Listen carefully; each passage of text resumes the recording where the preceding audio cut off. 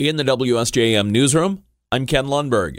President Joe Biden was in Michigan for a political event yesterday to thank the UAW for its support. However, not everyone happy to see him.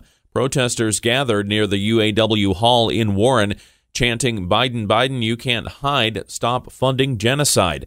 Ahmad Hamad, executive director of the American Human Rights Council, says leaders of Arab, Latino, Asian, and African American communities are joining in an Abandon Biden campaign to urge people to send the president a message of ABC.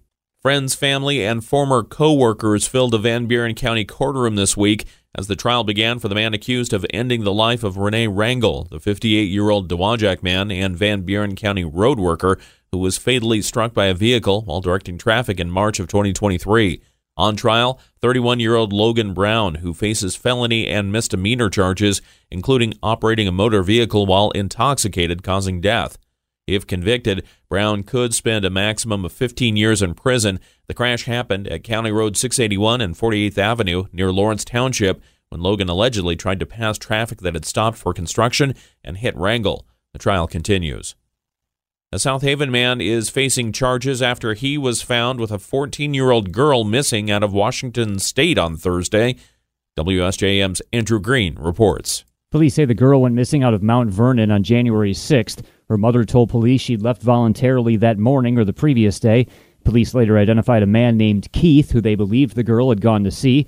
They were able to track Keith to South Haven and believe he may have arranged a ride for her to come there. The 30-year-old Keith was arrested at his home on Blue Star Highway Thursday and charged with first-degree criminal sexual conduct, second-degree kidnapping, failing to comply with the sex offender registry, and contributing to the delinquency of a minor. The girl is being returned to her home. Several police agencies are now coordinating on the case.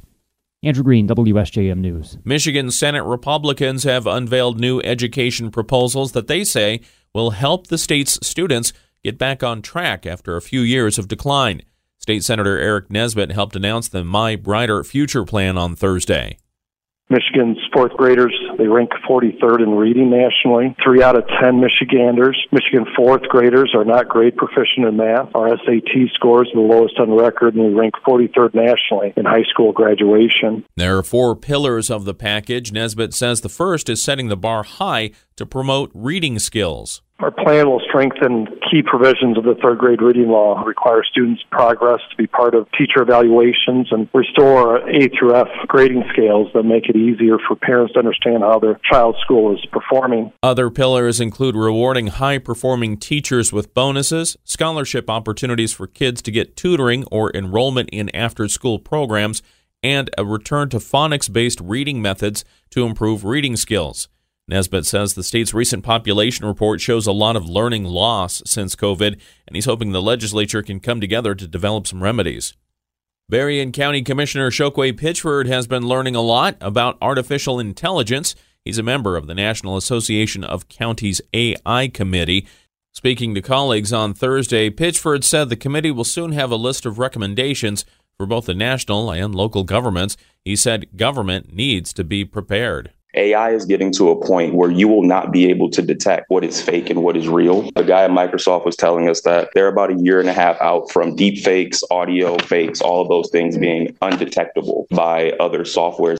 Pitchford says one concerning thing about AI is that it learns from what's on the internet. The biggest fear is as the internet becomes more inundated with artificially created information, the model will just learn from itself and make it almost impossible to discern what is real and what is not. Pitchford said the committee is drafting a toolkit for governments to use when developing AI policy.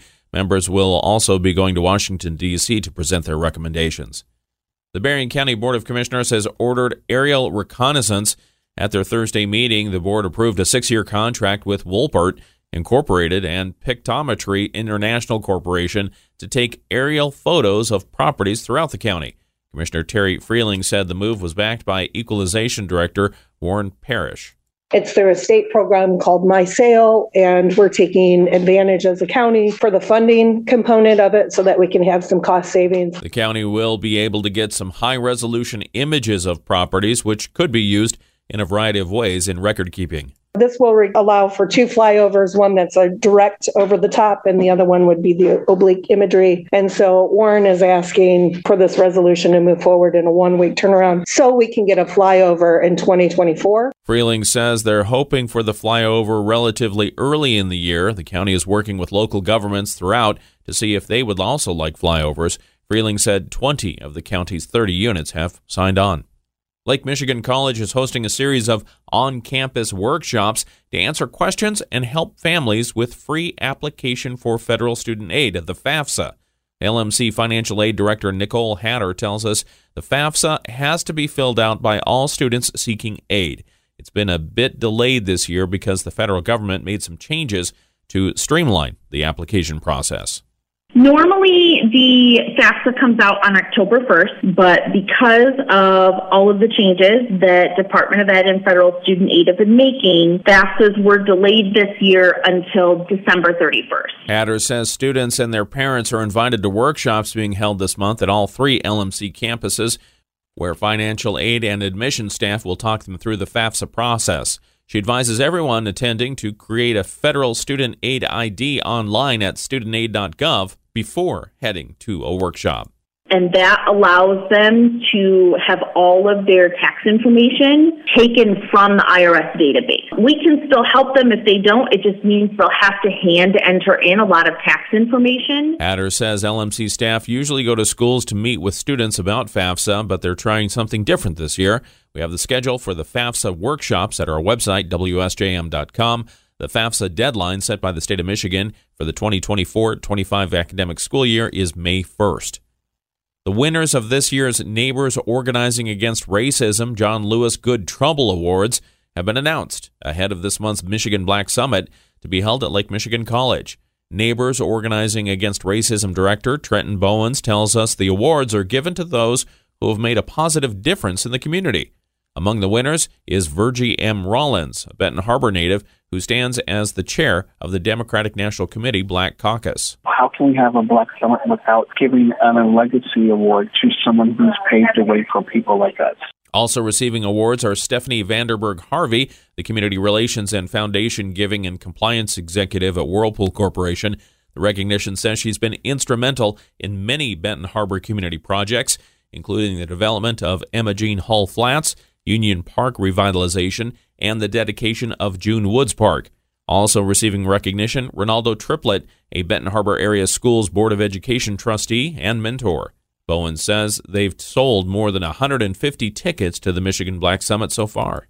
I just got a phone call from somebody from Detroit that is coming. We have people coming from all over, and I'm excited because all eyes are on Benton Harbor. The Michigan Black Summit will be at Lake Michigan College February 16 and 17.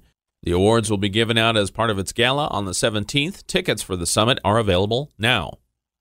Following the theft of cash from its Berrien Springs property back in December, the Berrien County Historical Association has recouped its losses and is improving security. Giving an update to the Berrien County Board of Commissioners on Thursday, Director Rhiannon Cezanne said someone took money from its cash register and donation box on 2 separate occasions. Hundreds of dollars was stolen from both our cash register, and all but $23.25 was stolen from our donation box. There is no resolution.